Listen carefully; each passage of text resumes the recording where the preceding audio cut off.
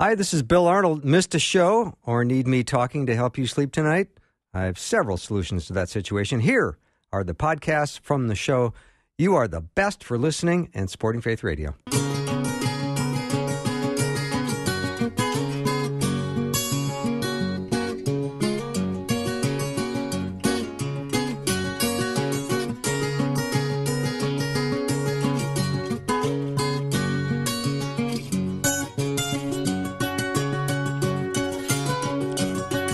Welcome to Afternoons with Bill Arnold. I am the Bill Arnold part of that little sentence. We've got a great show to get things started. I'm going to bring on my friend Patrick Albanese in just a minute, and then the Monday afternoon mix will take place after that with Pastor David Miles. That's all in hour one. Hour two is going to be equally as good. I'm going to save that suspense for a little bit later to tell you what's on the second half of the show.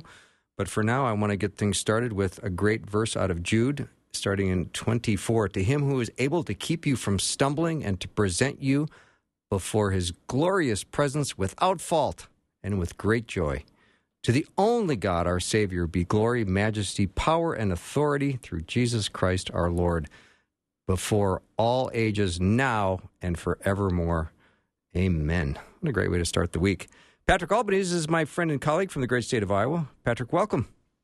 Hey, and we missed last week. We did. You know, I kind of bumped you last week. I felt terrible about that. Oh, you must have gotten dozens, hundreds of text none. messages. Yeah, but we got a lot of pushback on that. Where is Patrick Albanese? I must not have put the proper address in when I sent all those. That's interesting. All right, Patrick, I have the perfect answer for prison reform. Do you want to hear it? Yes. Okay. Don't people, go? No, don't go. But don't put people in prison. Send them to people's homes and have them remove 35-year-old wallpaper. I swear the crime rate will plunge. That's what I did on Sunday. Doesn't that violate the Geneva Convention? It was, I think, 9 or 10 hours of getting off 35-year-old wallpaper. Now, I have done that. I think I gave you some. Did you get a machine for that? I did. I got a steamer. You got the steamer. And, of course, your body's contorted into all these angles, and you're holding this thing up in awkward positions for, minutes and minutes on end. Now, I'm not complaining. I'm glad I was able to get it done. But I tell you, you... you got a facial while you were at it. I did. It was very humid in the bathroom, so it was really quite Your nice. skin has never been so soft. I know. But that's a crime deterrent. Make people do that. Well, that would be a deterrent. I was redoing our bathrooms a while back, one of those COVID projects. I don't know how many. I've painted, I think, every room in the house. I've done flooring. I've done a lot. And when I was redoing the bathrooms and putting in new cabinets, I was like, oh boy, look behind the old cabinets. 4 layers of wallpaper. Mm-hmm. And it was actually kind of a fascinating trip through time to see just how much taste the previous homeowners did not have. I didn't know you could do paisley. Yeah. And of course, you know that the Mona Lisa was painted over some other painting. So you always wonder what's underneath Mona Lisa. Yeah. Yeah. Well, I was kind of wondering if Mona Lisa would be under my wallpaper. You know how I was digging in my backyard once to install a garden. I hit something rock solid. And of course, immediately I think it's buried treasure. I know the previous owners probably have some ill-gotten gains from a sunken ship. And they buried it in the backyard. Forgot to take it when they left. It's one of those things that just slipped their mind. And so I worked really hard and I dug, and it was an old fence post. And so as I went 6 feet down, I hit another rock solid thing. I go, this must be the treasure. Every 6 feet, there was a fence post. Oh, that's very funny. Do I really like hostas that much? I don't think I do. Uh-huh. I don't think these were buried for a reason. Okay, got a lovely comment from Deanna. She said, I missed Patrick very much. It felt like a month to me. How about that? Well, see, and that's why I've always liked Deanna. I know. Always liked Deanna. If I had a big enough home, mm-hmm. Like a guest room, mm-hmm. She'd be. Her family would be welcome. Her family would be. Yeah. What is it about guest?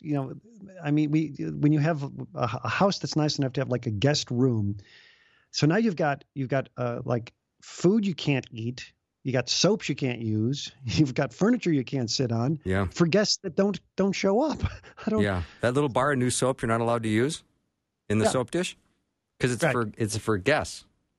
It's for guests. My wife loves seashells. She loves anything beach related, and she got the seashell soaps, and I needed soap, and so I swapped one out for an actual real seashell, and she hasn't noticed yet. Yeah, you're going to be in trouble. Yeah. I'm going to get me in trouble is what I'm Okay, you and I love to nitpick about customer service, all right? We always think there's a better way to do things, and being good to a customer is, what every company should strive to do, right? Yes, I think so. Yeah. So having said that, there are some tactics that companies use, especially when you're in conversation with somebody in customer service and they simply can't help you with the one thing that you called about. So how do they always end the call? Well, after their failure to solve your problem, they say, is there anything else I can help you with? And is that always a little frustrating to you? It's always frustrating. And my normal response is, could we go back to the first thing I called about? Maybe if we could just start, if we can, tick some things off the list right there, that'd be great. I often ask for lunch suggestions because I figure that'll be relatively easy. Mm-hmm. You have any ideas? I'm hungry. Maybe I should get some lunch. What would you recommend? That might be a question more up your alley today. Mm-hmm. I don't know if you can handle my one about where is my missing package. But I had a little challenging experience on customer service today, and I have to say I did have to kind of tamper down my mood because it was getting a little bit riled up, and I thought, oh, wait a minute, I have to be nice, and I was nice, but there was still that level of frustration where they say we're going to be out between 7 and 1, and they don't show at all, and they don't call. So at 2 o'clock, I said, hey, weren't you guys going to show up today? And they went, I think we were short a driver. So it doesn't look like it's going to happen.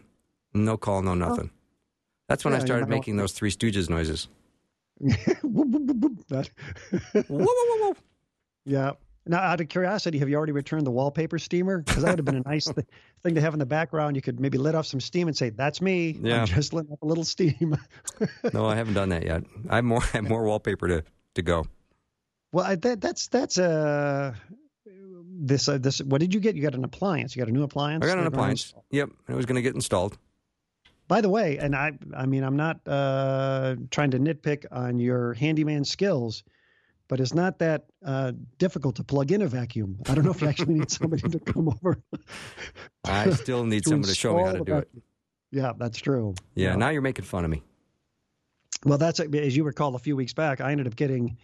I fell for the old, hey, we're a new carpet cleaning company in town, and we're going to come in and we're going to clean one of your rooms for free in the hopes that you will hire us to clean the rest of it.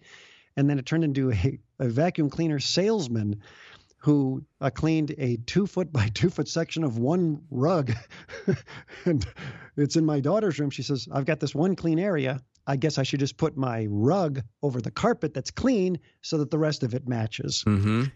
And that's what we had to do. But I fell for it. Yep. I fell for that. So the bigger question would be, Patrick, is how you be loving, kind, gracious, and Christ-like to be salt in the earth in when you feel like you're getting a very bum deal. And you want to make it clear that the customer service has failed your expectations, but you also want to be nice about it. But you don't want to feel like you're being taken advantage of either. So how do you sort that out? I don't know. And you're like me. You never want to get to the point where you say, oh my gosh, I could potentially lose my temper here. Yes. And I'm going to become a person that I don't like to be. And yes. It's a rarity.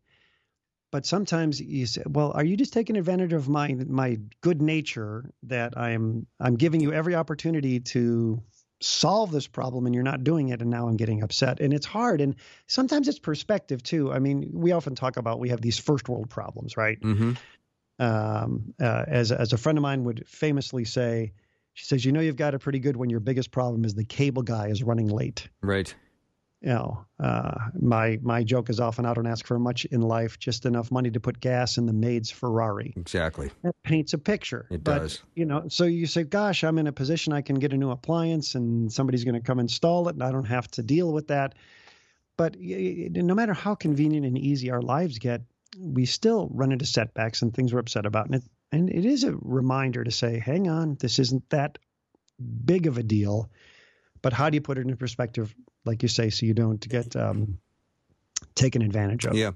I always say in the back of my mind, I have to reserve my anger for things in life that matter. And this is not one of them.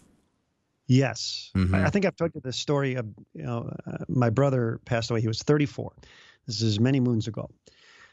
And I get back to Los Angeles, where I was living at the time, and I go to work my first day. I'm working a lunch shift at this fancy restaurant in Hollywood. And so it's my first shift back. And I go out I'm finished. I'm going to go home. And I go out. I said, I thought I parked there, but I don't recall parking near broken glass. I don't remember parking near. There was no broken glass.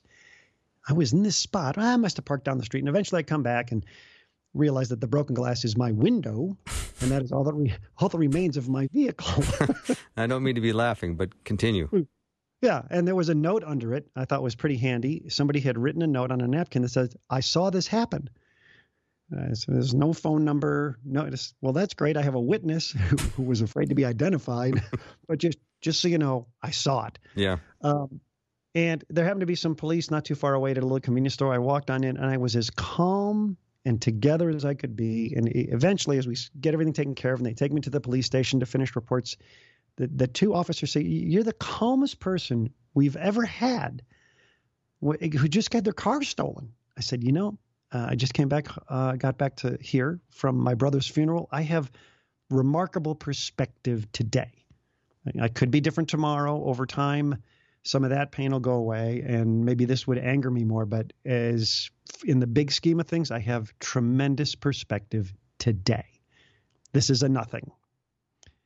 And I got a new car anyway. So, it was great because, you realize this is true about life. Money can replace some of these things, and sometimes money's tight, but nothing can replace people. Mm-hmm. Nothing can replace those relationships. You say, well, this is just a car.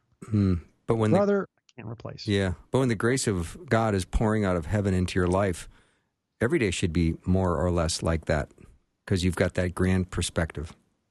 It should be. And sadly, I do fail that test more than I'd like to admit. So do I. Patrick, let me take a little break. Patrick Albanese is my guest who's not getting bumped this week. We'll take a short break and be right back.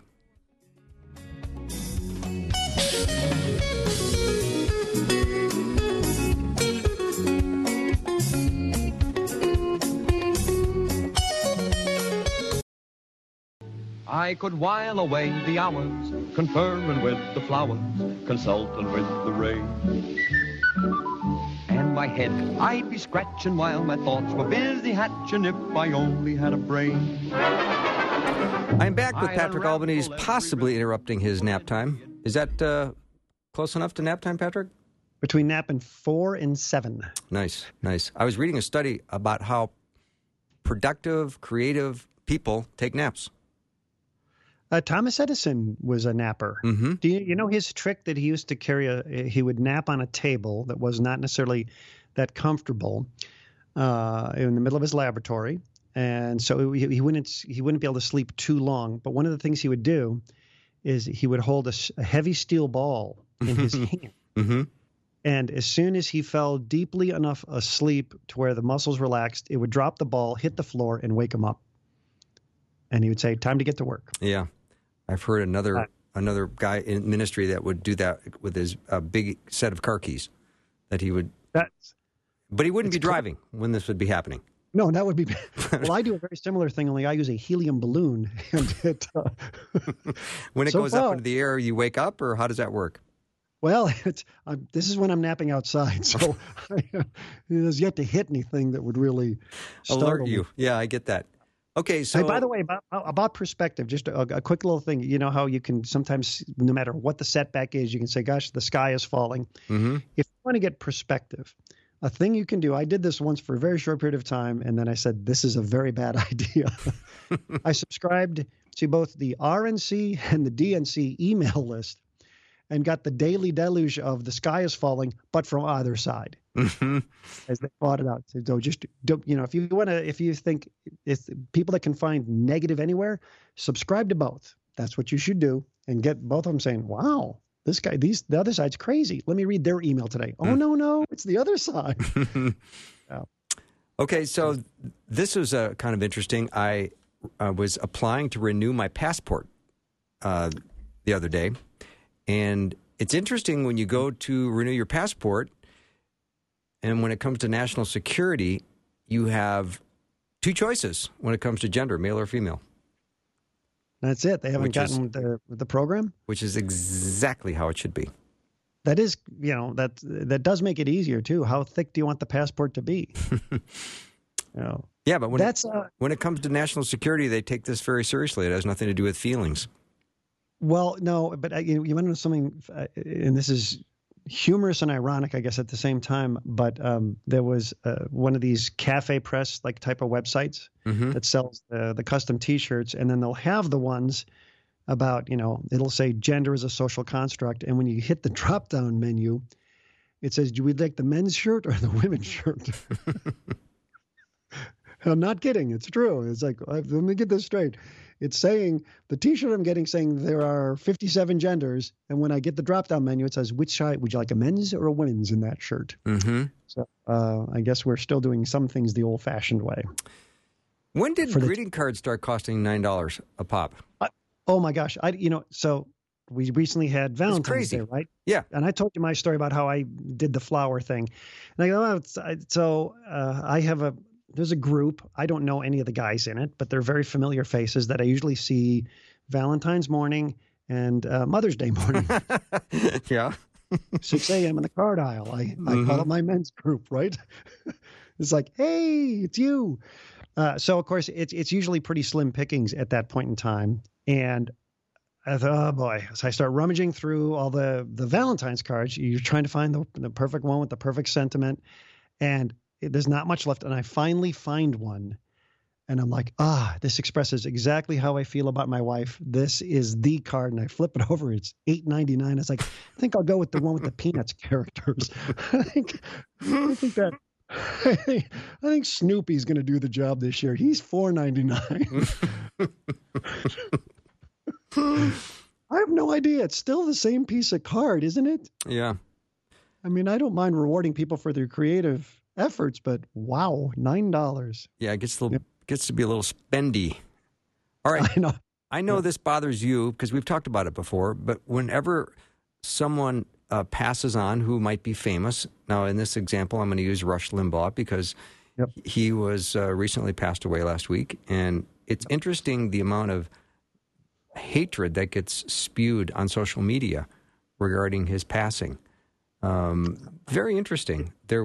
It's interesting when somebody decides where his eternal destiny is. I just find that hard to understand.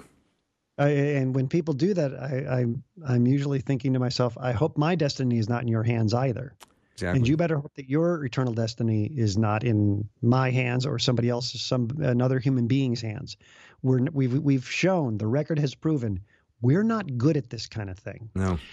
We're really bad at forgiveness, and we're really, really bad at looking to see that somebody might have had qualities that you weren't aware of. We don't want to hear the story. And I've made it a rule. How about don't celebrate death? I'm all for that. It's it was very painful to see that, and it was painful to see the things that people would write. And I was like, I understand you don't, some people love them, some people don't, but when it's over, let's just be respectful. Yeah, and it's not whether you liked him or not. That's not my point at all. My point is that other people can come out and make declarations as to where he is now spending eternity, just because that's what they want to say, which just goes to show how spiritually blind so much of the world is. Well, I don't know if I could ever operate with that level of certainty in life. It's that Rush Limbaugh's eternal destiny is between him and God. Although Rush made a clear expression of faith. Yes. So I did hear him say that he was in fact, had made right with God and was born again. And I thought, well, that's a powerful statement. And he's trusting his life in the hands of the Lord. And, when you use born again language, that pretty much says that you understand who it is you've made your Savior, who you're putting your trust in. And he's not late to the game. I think it's been his stance for years. It's not the kind of thing he talked about much on the radio, but I think when he was diagnosed with the lung cancer, so many people had concerns. I think he did it for the listeners to let them know that he was going to be okay, that he was at peace with it, that he was that he had a relationship with Jesus, that he had his relationship with God. And I think he was doing that more for the listeners. He was. It wasn't just to say, hey, look at me. He was saying, for those of you who are concerned, I'm okay. I'm going to be okay. Mm-hmm. It's a good thing, and very powerful from somebody with that kind of listenership too, I think. Well, yeah, he's got a few more listeners than me, but I don't know if a lot more. Is that cumulative? Yeah. Take from your first show. Yeah. You can double count people. You are allowed to double. So I get to add up all the shows total, and then yes, yeah. So that number. Just put a number. I think I'm winning. You're grading on a curve, aren't you? I am grading on a curve. But it's. Maybe during COVID you've gotten more listeners as people are. Perhaps I saw a story, by the way, a weird side effect of COVID. People aren't visiting San Francisco, and so the criminals are having to target the residents, and the residents are not happy about that. Did you really read that? Were you making that up? I really did read that.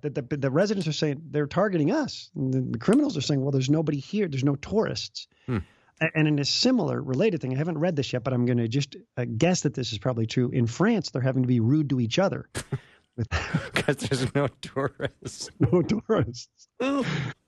So that's theory. I don't know if I should be laughing at that. So Minneapolis, after saying let's defund the police, are now spending $6.4 million to hire more police officers. Well, this was predictable, right? I think it was predictable, yeah. Yeah, I think that most people would say I kind of like safe areas.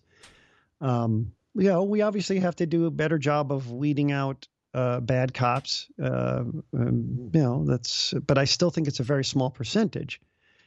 However, the small percentage always does a very good job of ruining it for the big percentage, don't they? They do, yeah. Yeah. We all know the type. There's maybe the person that expresses their faith in a way that you're not necessarily in agreement with, and you're like, oh, you're ruining it for people because they're going to be afraid to ask about Jesus because of you. And I don't want that. I want people to be very open to that idea. Yeah. And as you know, my story with you was I saw you and the other guys in the show, and I said, what is it about these guys? Yeah. And I asked, and you guys told me. I love that story. Patrick, we're out of time. Thanks for doing the show. I won't bump you again, as far as you know. Nah, that's all right. I don't mind a bump here and there. All right, thanks. Yep. Patrick Albanese has been my guest, my friend and colleague from the great state of Iowa and the prestigious town of West Des Moines. Coming up next is the Monday Afternoon Mix. Pastor David Miles is already here. Be right back.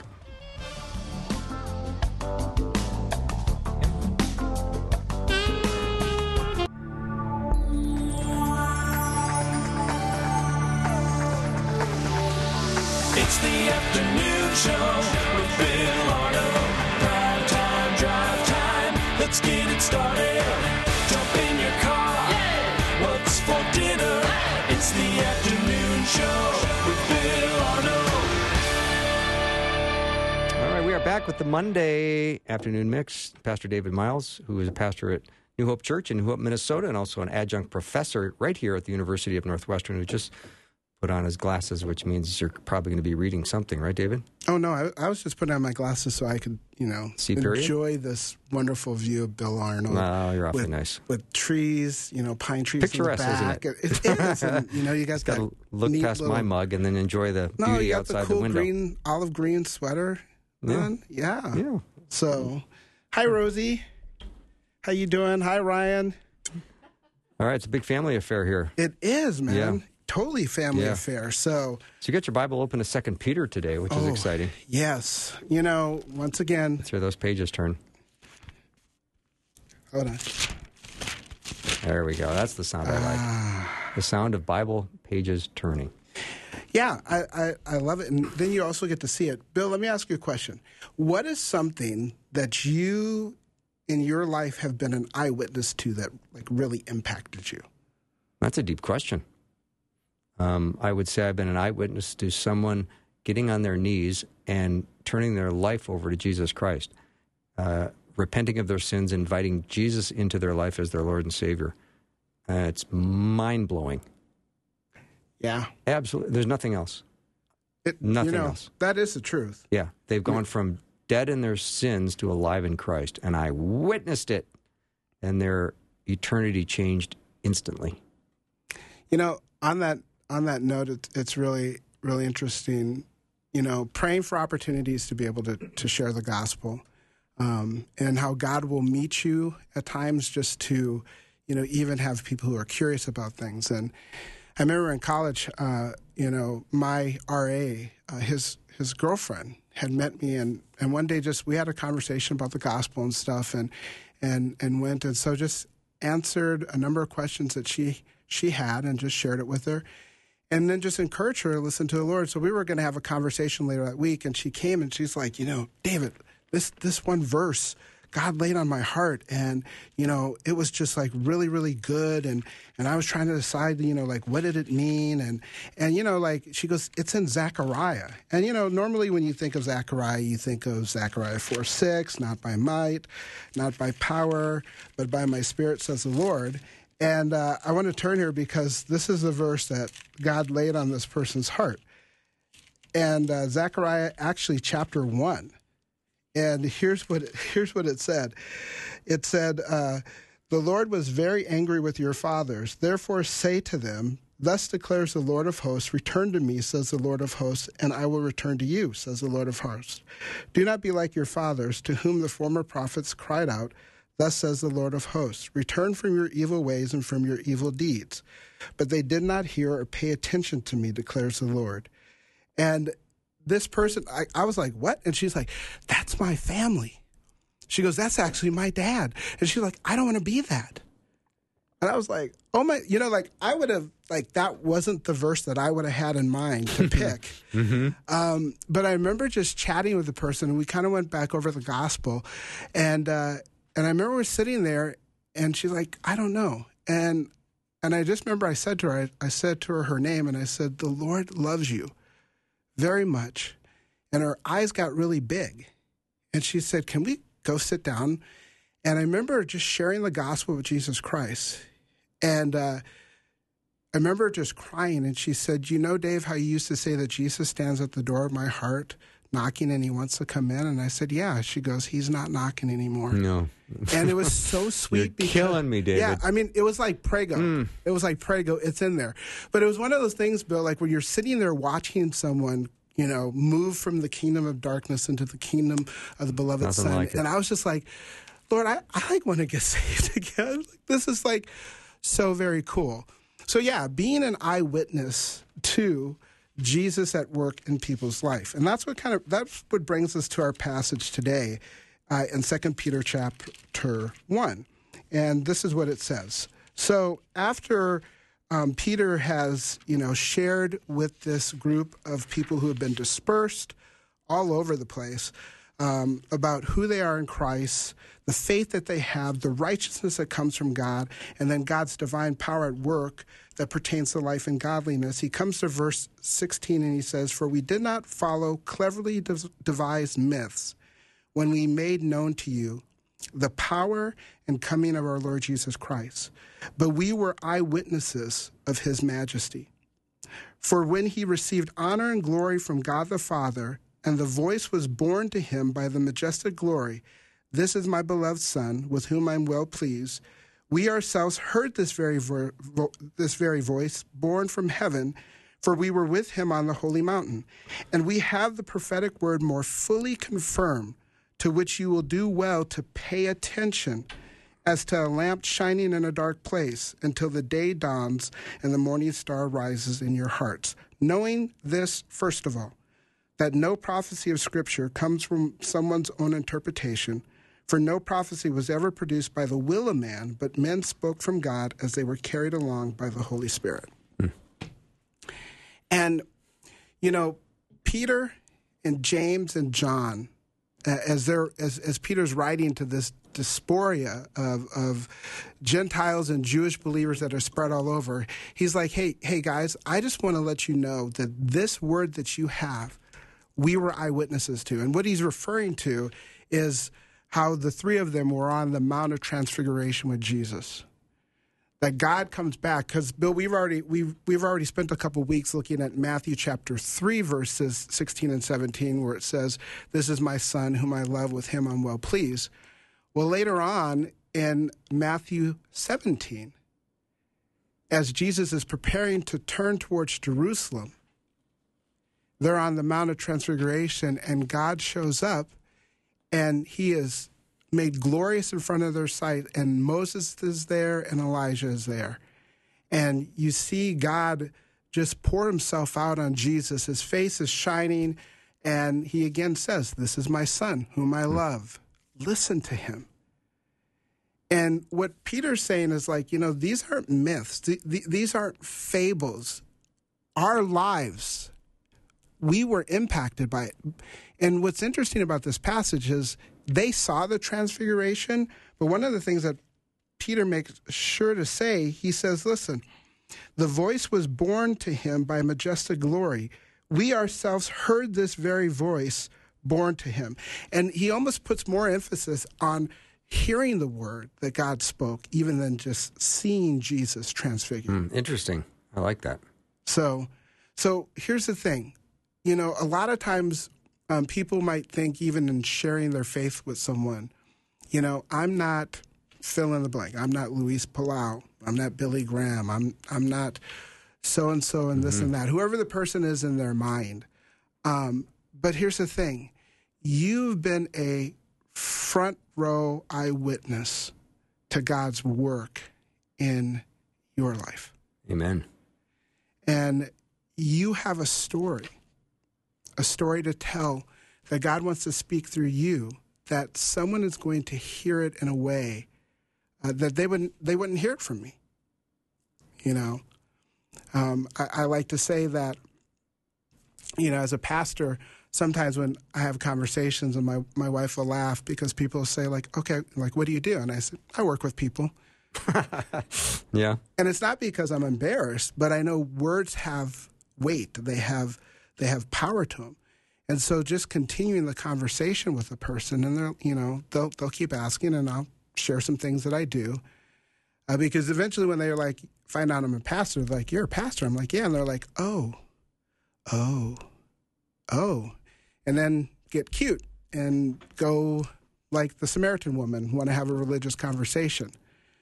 But for an accountant talking to another accountant, that accountant can explain to that person, your debit and credit sheet is jacked up, and there is nothing that you will ever be able to do to reconcile that out of whackness balance. But there's a great accountant who came and set the ledger straight, and it cost him his very life. And that accountant will hear that from another accountant and get it in ways that will contextualize the gospel for that person. Mm-hmm. Yeah, so right out of your own story and your own life, you've got powerful illustrations. All you have to do is open your mouth. Yeah. Tell your story. Make simple connections. You don't have to be this great theologian. You just have to be loving, kind, listen, let them speak, and then tell your story. I think it was the 20th century theologian Karl Barth, who, taught on all these things, and they once asked him, they said, Dr. Barth, what's one of the most profound things that you've ever studied? And he said, Jesus loves me, this I know, for the Bible tells me so. As he taught Sunday school to little kids, but it literally is that just profound, the gospel really is. And to always be praying for people. You know, even the minute you have an encounter with someone, if you think the conversation is turning spiritual, you can quietly in your spirit just ask God for the leading, the words, the opening, and God will be there with you. Yeah, very much so. And one of the interesting things, Bill, is over the last decade or so, and having conversations, spiritual conversations with people, and sharing my own story, and often finding out like God will use our greatest hurts, pains, and disappointments to become our greatest ministry and impact if we let Him. Mm-hmm. One of my strongest testimonies is my failure, and it was my failure of a failed suicide attempt, and and God's goodness and grace and saving me and leading me to Himself out of that's huge. One of the interesting things has been is that oftentimes walking through the gospel with someone, I more often than not have people get into an argument with me. And, I love for the person who's feeling stressed, like, yeah, I knew that's going to happen. Someone's going to be like, PDM, you're just bashing me over with the Bible. And oftentimes, no, it's not. It's actually walking through, like Romans 6:23, wages, sin, death, the bridge illustration, gift, God, eternal life, man separated, Christ Jesus our Lord, He bridges the gap and how we can receive Him. And the disagreement goes something like, that can't be for me. No, really, it's for you. No, Pastor David, you don't understand. You don't understand who I am. Yeah, but He does. Yeah, but you don't understand the things that I've done. No, but He does. Mm-hmm. But that can't be for me. There's got to be something that I have to do. Like, what do I have to do? And walking through and then watching the Spirit of God turn the light bulb on that this is real and that it's really for them. And like, just watching this miracle happen in front of you as a person's like, oh my goodness. Like, I remember one person, like, they like were laughing and crying, like in disbelief and joy at the same time when it was hitting them of what for the wages of sin is death, but the free gift of God is eternal life in Christ Jesus, what that really meant for them. I love your story of conversion too, David. I think it was a Topper's Pizza place in Fargo, North Dakota. Yes. One night. And I just love the simple context where you're in a pizzeria and you get saved. Well, Topper's was like an old 50s restaurant, so like the old Topper things. And so you could have malted milkshake. It's not there anymore. We'd throw quarters in the jukebox and people would squeal, in the jungle, the silent, and do the Lion King, that whole thing. Yeah. So, but yeah, it was. My point is, it happened in a pretty normal place. Yeah, and it wasn't a pastor who led me to Christ. That's right. So you can be in a normal place with a friend sharing Christ, and that person might make a decision to follow Christ in that moment. So look for every opportunity you can. Even more than that is that I would have never gotten to that point, except my last name is Miles, and my locker mate was a guy named Lance Porter. And Lance didn't know what had gone on in my life. It was going up. And one day he walked up to me at the locker. He said, "Hey, Dave." So what? He goes, "What are you doing?" And I think it was a Tuesday. And I can't remember if it was Tuesday or Thursday that they had the event. And he says, "What are you doing?" I said, "Nothing." He goes, "Hey, you want to come with me and some friends to this thing called Student Venture?" And I was like, sure. And I thought to myself, and I remember sharing my testimony later on, I thought I had nothing to lose, but I never realized how much I had to gain. Yeah. But it was someone who just invited me that started that step. And I go back to the power of the invite. Yes. Never underestimate the power of the invite. I think on that note, I'll take a break. Sounds good. Yeah. Monday Afternoon Mix. Pastor David Miles will be right back.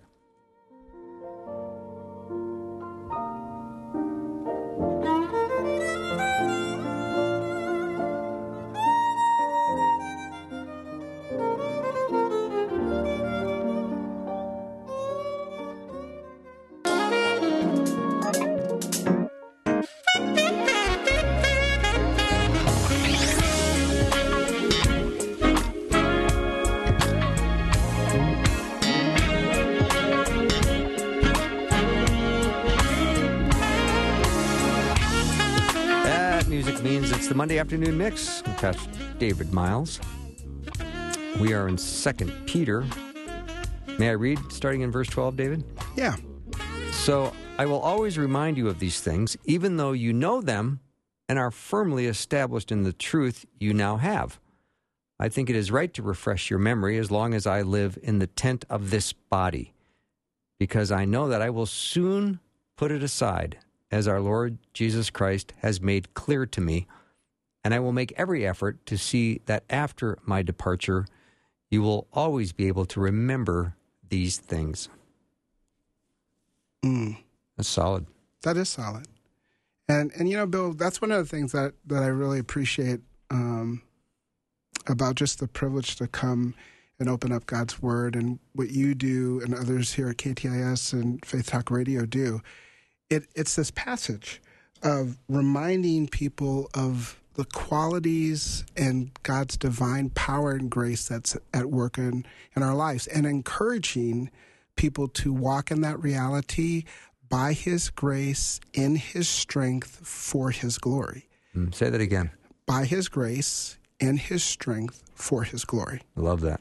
And so, you know, and even, I mean, like if we want to be, you know, sober and humble about the reality of it is that Peter's saying, I'm wanting you to be established in truth because I'm getting ready to leave.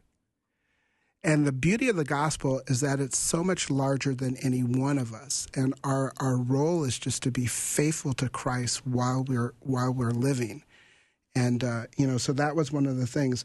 And skipping down to the last couple of verses of 2 Peter chapter 1, after Peter says, I've been an eyewitness to him, he says, look, you know, we have a prophetic word more fully confirmed to which you will now do well to pay attention. So we don't know what's happening in your life this Monday, the 22nd. You know, we don't know all the things that are going on for you. Yesterday was my son DJ. It was his 18th birthday, you know, and one of the things just constantly reminding about the Word of God in his life, because prayerfully launching our kids, launching those that are our spiritual children that we get to mentor for a time that we won't see. And Peter's like, you know what? I want to launch you well in Christ. And I want to remind you, not only did I see him, that bears witness, but in seeing Christ, it bared witness to the truth of prophecy, the prophetic word of the Old Testament that said Jesus would come, and also that Jesus will come again. So I love the reminder. That's what we do here all the time at Faith Radio. We want to remind you of who you are in Christ. Teach you, disciple, train, and encourage you as well. Amen. That's what I try to do. That's what you try to do. That's what I try to do on Mondays with David Miles. Mondays in the Word of God. Yeah.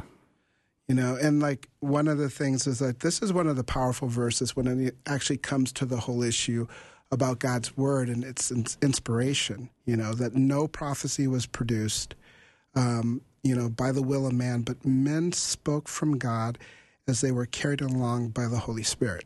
You know, we talk about 2 Timothy 3:16 and 17. All Scripture is God-breathed and is useful for teaching, training, correction, and righteousness, so that the man and woman of God might be thoroughly equipped for every good work. I'm stumbling over my words. That's okay.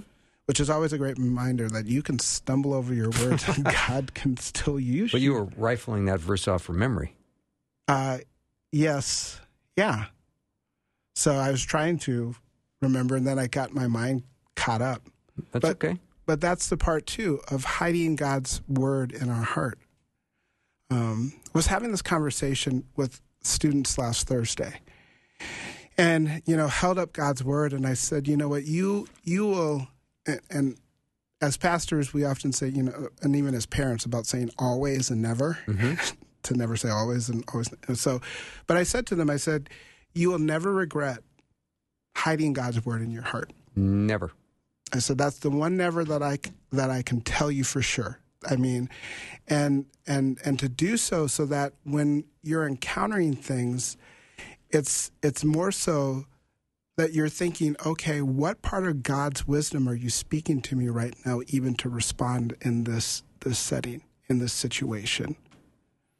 I find that when you sit down and memorize a verse, not only are you putting it in your heart, and the Holy Spirit will be able to recall it when you need it in a conversation, but you are also, through repetition, starting to understand verses and passages that they come alive after you've rehearsed it in your brain 300 times in order to memorize it. Yeah. I mean, one passage of Scripture that I remember and love to this day is actually Psalm 24:1, and I often quote how the earth is the Lord's and the fullness thereof, and the world and all who live in it. For he founded it upon the seas and established upon the rivers. Well, one day when I was in seminary, I was going to go for a run, and so I decided to take my Walkman disc. If my kids are listening, they'll be like, "Dad, you are so old." But I had a disc player, and I had the NIV Bible on it. And so I decided to go for a run that day and just hit repeat. And so I was running up a hill when I came to, "Who shall ascend the hill of the Lord, and who shall stand in his holy place? He who has clean hands and a pure heart, who does not lift up his soul to what is false and does not swear deceitfully." I literally can see where I was at on North Middleton Road in Kildare, Illinois, coming to the top of that hill as it turns to the left. Muscle memory. And remembering this passage, and then also just like being in tears because, like, wow. And that's the Psalms of Ascent are Psalms of Ascent because they were going up to Jerusalem. So like Psalm 99 and going forward, they're singing these songs as they're ascending to Jerusalem. So just, hiding that in our heart. And the Bible promises that it does not return void. That's return on investment because it comes with heavily interest. As I memorize Ephesians chapter 1, I'm reminded of this, and when you say it over and over in your head, you start to take a deep appreciation of each word. So in verse 13 and 14, it says, "And you were also included in Christ when you heard the message of truth, the gospel of your salvation. When you believed, you were marked in him with a seal, the promised Holy Spirit, who is a deposit guaranteeing our inheritance until," and here's the part that really got me, David, "until the redemption of those who are God's possession, to the praise of his glory."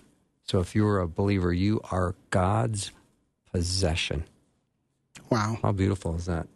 And it's like ridiculous. I mean, like, yeah. And actually, the full definition of ridiculous is, I don't think that's fully as honoring as a word, but the gospel is really, really incredible. And for a person who can feel like, I'm just kind of I'm a throwaway, God's not really intended, God, it's me again. Do you have time? When you read Ephesians like you just did, what's so cool about that is going back in verse 11, in him we have attained an inheritance, having been predestined according to the purpose of him who works all things according to the counsel of his will. Mm-hmm. Well, then you back up to verse 9, and it says, making known to us the mystery of his will. And then backing up to verse 5, he predestined us for adoption to himself as sons through Jesus Christ according to the purpose of his will. And so this gospel that we have, this salvation that we have in Christ is very purposeful. And your life has purpose. Mm-hmm.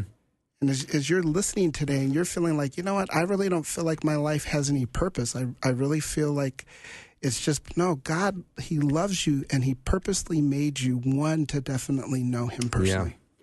Yeah, give God praise and give yourself a warm hug because you are God's possession. I think we'll end on that.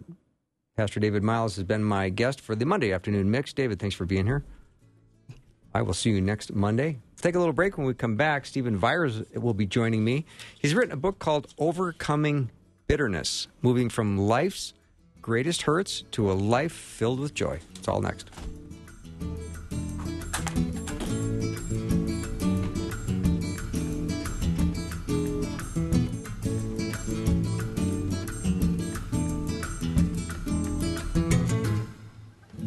Thanks for listening. Programming like this is made available through your support. Information available at myfaithradio.com.